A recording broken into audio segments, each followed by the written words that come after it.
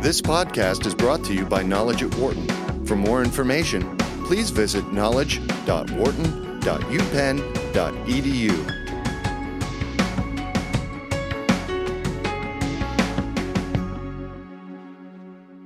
One of the areas that Donald Trump has said that he wants to rewrite when he takes office is that of trade. He says that he wants to redo NAFTA. He's also said that he's not in favor of the Trans-Pacific Partnership, also known as TPP.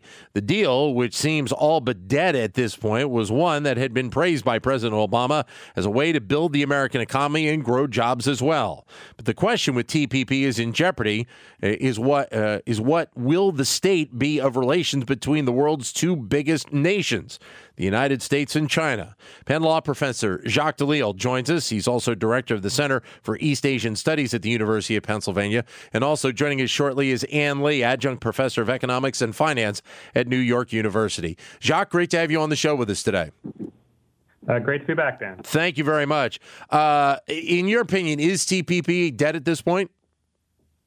For the U.S., yeah, I think it's if it's not dead, it's certainly deeply in a coma. I don't really see it emerging from what's happened. I mean, Obama, as we all know, was pushing for it, but prior to the election, both the major party candidates had declared themselves against it. I think Trump more sincerely than Hillary, and I don't see Congress passing it either. So I think we're at a moment where TPP is not going to happen. So there's really not even a common ground that could potentially see a reworking of this deal?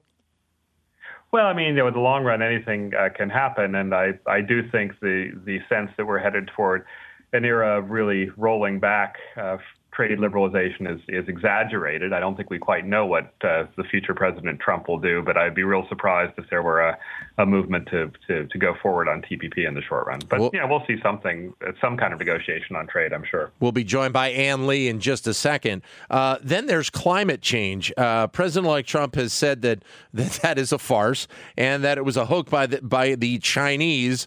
Although him saying that, he's kind of guessing that it may have been he was taking it as a joke in the first place. But nonetheless, this ends up being kind of an important piece to this whole relationship between China and the United States going forward.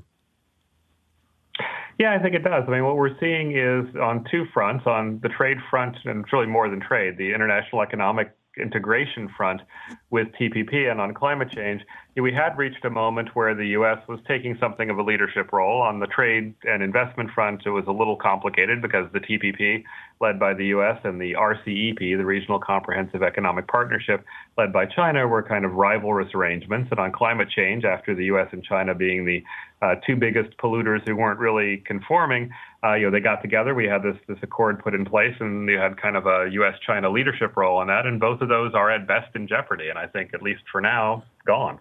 Ann Lee joins us right now. Ann, your reaction to what we have seen with President-elect Trump and the potential relationship with China going forward? Well, I would say that the rhetoric certainly hasn't helped. But I also think that right now, who he appoints in his administration to deal with China will matter even more. And the fact that he's floating names like Peter Navarro is very disconcerting because this person has written books that were very inflammatory. A lot of facts were, suspect in them. And, it would be very damaging, I think, to U.S.-China relations if he appoints certain people like that to office. And so, yeah, I think that it's we have to wait and see because I guess with a Trump presidency, a lot of people believe that unpredictable is the operative word. Right. And so no one really truly knows what he's really thinking and what he plans to do. But I think that who he surrounds himself will be a huge indicator. And I guess playing off of something I asked Jacques a second ago is Trans-Pacific Partnership appears to be well beyond the reach right now of seeing it happen involving the United States. But in your mind, could there be some pieces to it that, it may need a rework, but we may see some sort of deal down the road? Oh, definitely it's possible. since Trump fashions himself as the ultimate deal maker, I'm sure that he will want to have some kind of trade deal with his name on it. And so whatever pieces from TPP that he likes, he may just take that and scrap the rest and call it something else. So he's a very pragmatic person as a businessman. I think that he will try to do something that will suit what he thinks is in his interest and the country's interest. And so I don't think it's completely dead. I think that it's just probably going to be called something else. And with a slight twist to it. As you sit here today, what are the areas that you look at going forward in terms of really getting a sense as how this relationship will build out? Are there some key areas that you think are important to keep an eye on? Well, I think it's the usual suspects, right? It's going to be clearly the trade negotiations, how that goes, whether he's going to really slap on high tariffs. I suspect he would have to go through the WTO for a number of these things.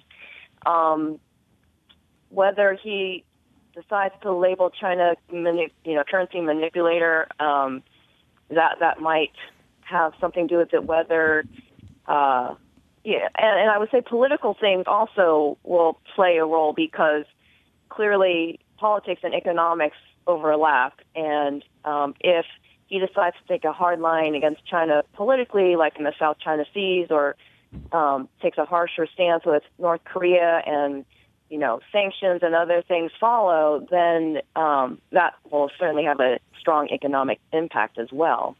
Jacques? So I would look at both economic and political moves here. Sure. Jacques, go ahead. I'm sorry. I think that's probably the right list. The Chinese response, tellingly, initially was to say that we need to continue to cooperate and work on areas of economic cooperation, keeping basically a message that says let's not blow up the trade relationship. I think that's partly an indication of where China's putting its priorities, and it's partly an indication of what they were concerned about with Trump. The tariff thing would be tough. It would be, if he were to try to do that, we'd instantly wind up in front of the WTO, and putting 45% tariffs on is pretty hard to justify under WTO rules. Currency manipulation, that one strikes me as quite odd as well, because although there was a time when China was depressing the value of its currency, lately it's been more likely to be propping it up. So I don't think that's a fair label, but that's one the president has a lot more discretion over. The points of friction clearly are there on the economic side. On the security side, again, the South China Sea is probably the biggest part. Yeah. And I think we'll see what happens. The Chinese have a habit of putting new American presidents to the test, but I think they're trying to calculate how that would be done here, and then it's a little tougher to figure with Trump. Some of the numbers that have been put out in various articles about those tariffs talk about 35 or 45% that Trump would try and levy on goods coming from China. That as an impact, I mean, you mentioned being in front of the WTO, but the impact on that is just incredible to kind of try and wrap your head around, Jacques. Yeah, I mean, it would obviously it's huge. I mean, it was the kind of tariff increase I haven't seen in a long time, and it would provoke, I'm sure, a series of retaliations, and we could very quickly slip into a trade war. I mean, I got to think that, like many things that Trump has said, is rhetoric that will turn into either something he'll back away from or something to be used as a bargaining chip. The way the way these things work is, if the U.S. were to do that, then China could play tit for tat and engage in immediate retaliation, or it could go through the WTO process, in which case, we'd have to come up with some reason to justify that kind of tariff increase, and there would have to be something like Chinese dumping or Chinese subsidies, and that would be a very hard case to make. But, it's a process that grinds exceedingly slow, and in the interim, if those kinds of tariffs were in place, I can't imagine the Chinese would wait to retaliate, and we would wind up in a situation where, eventually we'll get some decision about who's wrong and who's right, but in the meantime, it would be a pretty chaotic situation. Anne? Well, I would agree with most of what he said. I mean, I would say that if Trump goes forward with such tariffs, it probably would hurt the U.S. companies more so, because they have outsourced a lot to China. Things being imported with such high tariffs would mean immediate, price inflation here in the U.S. I think that would cause a lot of people to suffer who are already on, strapped incomes. And I think that, by pressuring company profits this way, this is not going to help make America stronger, as he promised. So I think that he's going to look at this and modify what he said on the campaign trail. Right. And as we've already seen, he has sort of walked back a lot of the things that he had said. And I would suspect that this would be one of them because, as the other, Jacques said, I think that China would certainly have a list of things that they would do to react. China has, from time and time again, they have not just sat back passively. They would react doing something else, maybe not in the exact same form as the U.S., but they would, have some kind of move that would say, well, we're not going to, just take this on the chin. We're, right. Pursuing another role here to increase our influence and whatnot. So I think Trump will be a little more pragmatic about how he goes about this. We're joined by Ann Lee, who's adjunct professor of economics and finance at New York University, Jacques Delisle of Penn Law. Joining us, your comments are welcome at 844-942-7866. Or if you can't get to your phone, you're more than welcome to send us a comment via Twitter, either at BizRadio, B-I-Z Radio 111, or my Twitter account, which is at DanLoney21.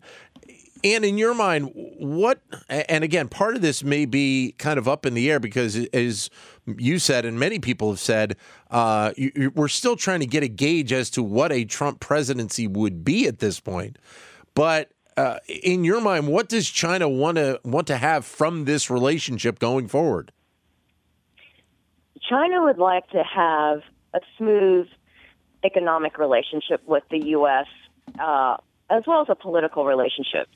China's most fearful of some kind of military or security issue with the U.S. because U.S. clearly dominates in the military side, even though China may be stronger economically in the Asia-Pacific region. But, China certainly recognizes that any sort of political military threat would not be good for them economically, and so they want to make sure those tensions are moderated.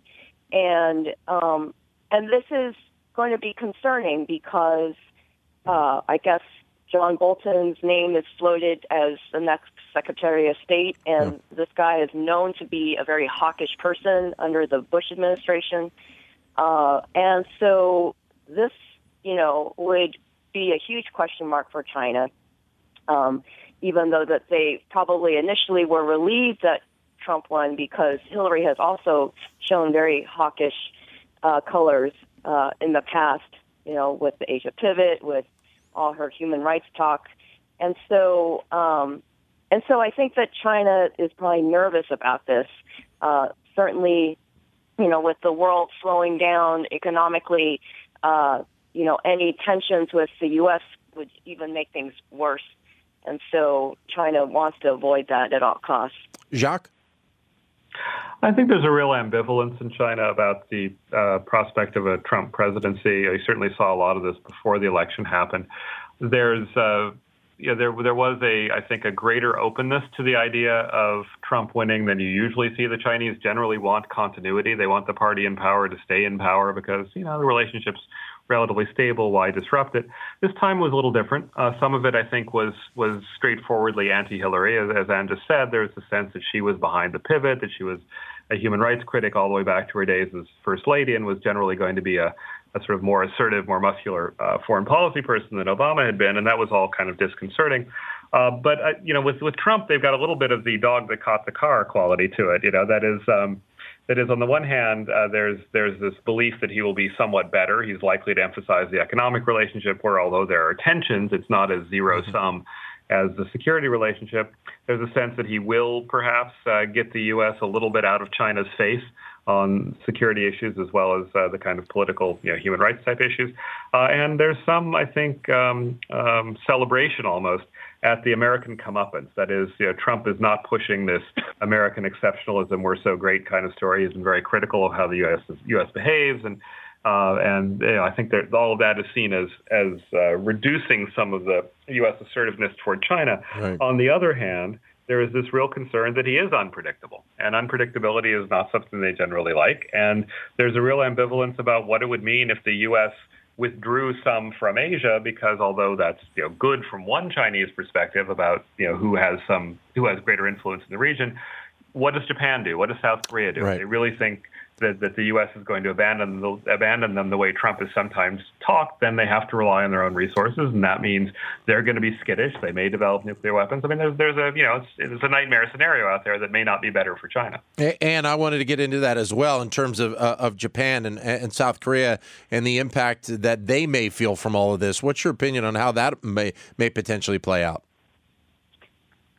Well, the leaders there are clearly nervous already. And in fact, I know that the Korean administration was very nervous even during the campaign, because I had to meet with, the Consul General about the issues with Trump. And I think that Japan would be feeling it even more so because the recent tensions with China over the East China Sea and all that, certainly it was because, Abe felt that the U.S. was, solidly on his side. And if Trump were to reverse that, then suddenly Abe would feel somewhat naked about the whole thing.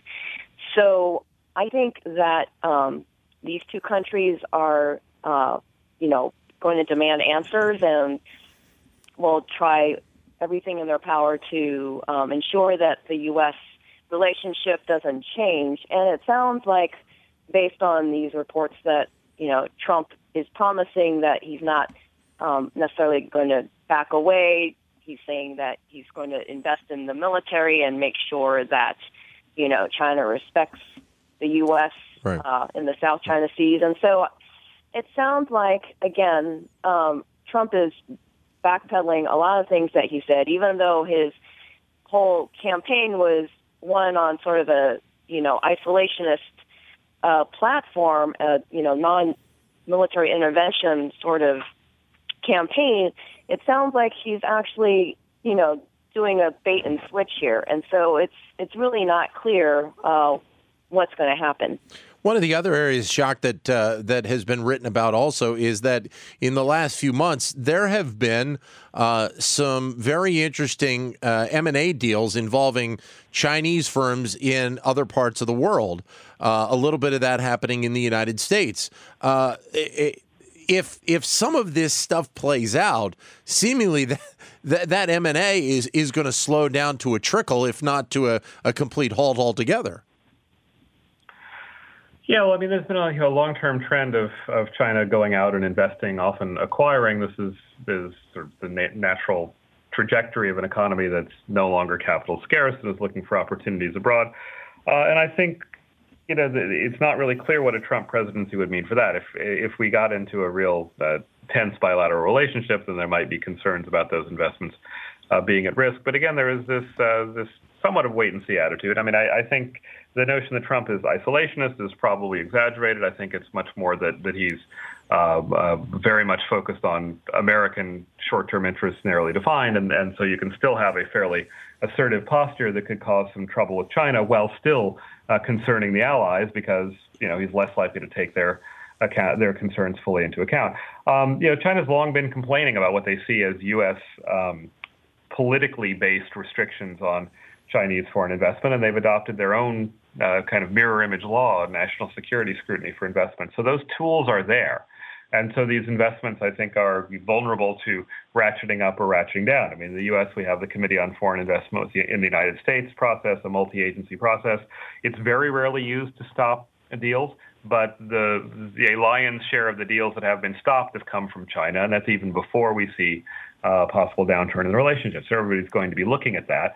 That said, the Chinese companies that go out and do investments, I mean, yeah, they're profit-oriented, profit-motivated, but the big ones are closely linked with the state, so their decisions are partly politically influenced. So you really have this complex set of feedback loops that I think would kick in if it looked like things were deteriorating in terms of the basic political relationship between China and the U.S. Anne? Well, I think that if Chinese M&A slows down in the U.S., it will probably pick up in other parts of the world. I don't think that China wants to slow down their investments outside of China. A lot of the companies, whether they're private or public, I mean, I would say that private companies like Alibaba or the Wanda Group, I mean, they clearly, have their own agenda, not necessarily guided by the state. And I think that, they have good relationships with many Western counterparts, and so that will continue in my mind. And I think that, they will try to act as, I guess, Chinese ambassadors to try to sort of smooth the way, from a business point of view, and counter whatever perceptions that Americans might have about, Chinese, I guess, agendas or other ways of viewing China. So I think that, again, like if it puts a pall to M&A in the U.S., it's likely that China will work more closely with other countries that are open for business, whether it's Germany or Russia or others. And so, I think that that's what we'll see. Well, and one of the things we mentioned with Jacques before we got you online was involving climate change, and I wanted to get your opinion on that as well, because obviously Mr. Trump has some rather strong viewpoints on that, and I would think a lot of people are not in agreement with his viewpoints on that. And obviously, coming off of the Paris Accord, we're talking about kind of a transitional time where so many more countries are thinking about climate change and things that they need to do to address it. That's certainly one of the areas where whatever ground has been gained in the last year or two, it feels like it has the opportunity to be ripped apart. That certainly is a concern. However, I will say that there are other realities also that will get in the way of Trump completely, reversing everything, because he may want to bring back coal miners, but the fact of the matter is natural gas is so cheap now that it's not economical to switch back to coal. And so there are going to be economic realities that will, keep certain things in place. And regarding China, I mean, I think China is going to stick with it regardless of what the U.S. does, because China just has to clean up its environment. They have immediate pressures to deal with the air quality and the water pollution, and so China already is surpassing the U.S. in the number of green technology that they're investing in. I mean, I think that the Heinrich Boll Foundation in Germany had said that China invests twice as much in green technology as the U.S. As of now, and so I don't think that's going to reverse anytime soon. And so I think that, various pledges by other countries will continue whether, Trump decides to step away from the Paris Accord or not. But hopefully, Trump will realize that, his promises are unrealistic, like I said, because of other economic factors.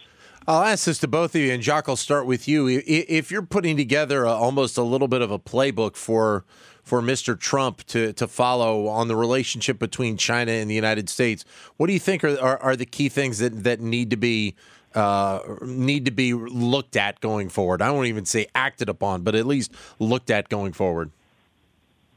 Well, I mean, I think the issues are pretty clear, and it's not that there's anything new under the sun to be dealt with. It's really a question of how he's going to deal with it, right? So, we have an extremely robust, broad-based relationship. It's based on trade and investment and just a very complex economic relationship, huge numbers of people going back and forth. We have some significant security issues, primarily in the Western Pacific, where, we've now settled into a situation where China has reached the level that it is by no means a peer competitor, by no means a peer power, but it has the ability to make it costly for the U.S. to intervene.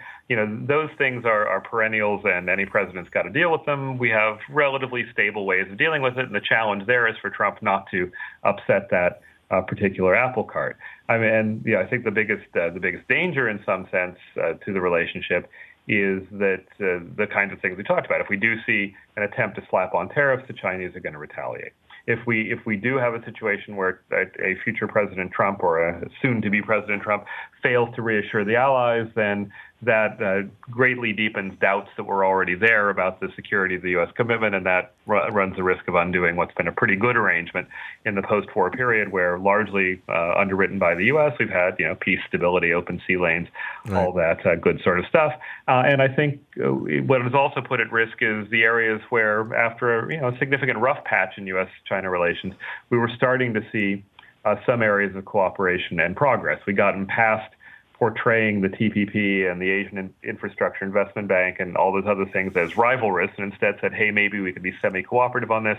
We had the breakthrough on climate change. I think in all those areas, there's a risk of unraveling the politics of it. I think Anna's right. There's a lot of other things going on in the economics of it. So there's the coal miners aren't coming back. China's going to continue to invest in green energy. But in terms of the possibility of cooperation and in terms of specific steps to meet greenhouse gas goals, as opposed to cleaning up the air or the water in general, you can see some unraveling. And I think there's a real risk that the U.S. will essentially cede the leadership role it's played if Trump isn't careful. Ann, anything you want to add to that? Well, he did a good job, a comprehensive sweep. I would basically say that Trump needs to ensure that to make America great doesn't mean to hurt other countries. That he should see the wisdom of being strong without being mean or caustic with other countries, and I think that means finding a way to be cooperative with China and with other nations in achieving economic goals and security goals. I think that the danger is if he surrounds himself with people who see things in a zero-sum fashion, and that's where I think it's concerning who he decides to surround himself with in his administration, and that's where things can go wrong, because if he takes that zero-sum tack, then it could really things could really spiral downhill quickly, and so the advice he gets is going to matter a lot, and that often depends on what kind of view you have of the world, and so I'm hoping that Trump, with his business acumen, he will realize that to be a tough negotiator doesn't mean that you take away other countries' interests in order to achieve your own, but that they can come up with more creative ways than we've seen in the past here in terms of moving the ball forward. Great to have you both joining us today. Thank you, Jacques. Thank you, Ann. All the best. Thank you. Thank you. Ann Lee from New York University, Jacques Delisle from the University of Pennsylvania Law School. For more business news and analysis from Knowledge at Wharton, please visit knowledge.wharton.upenn.edu.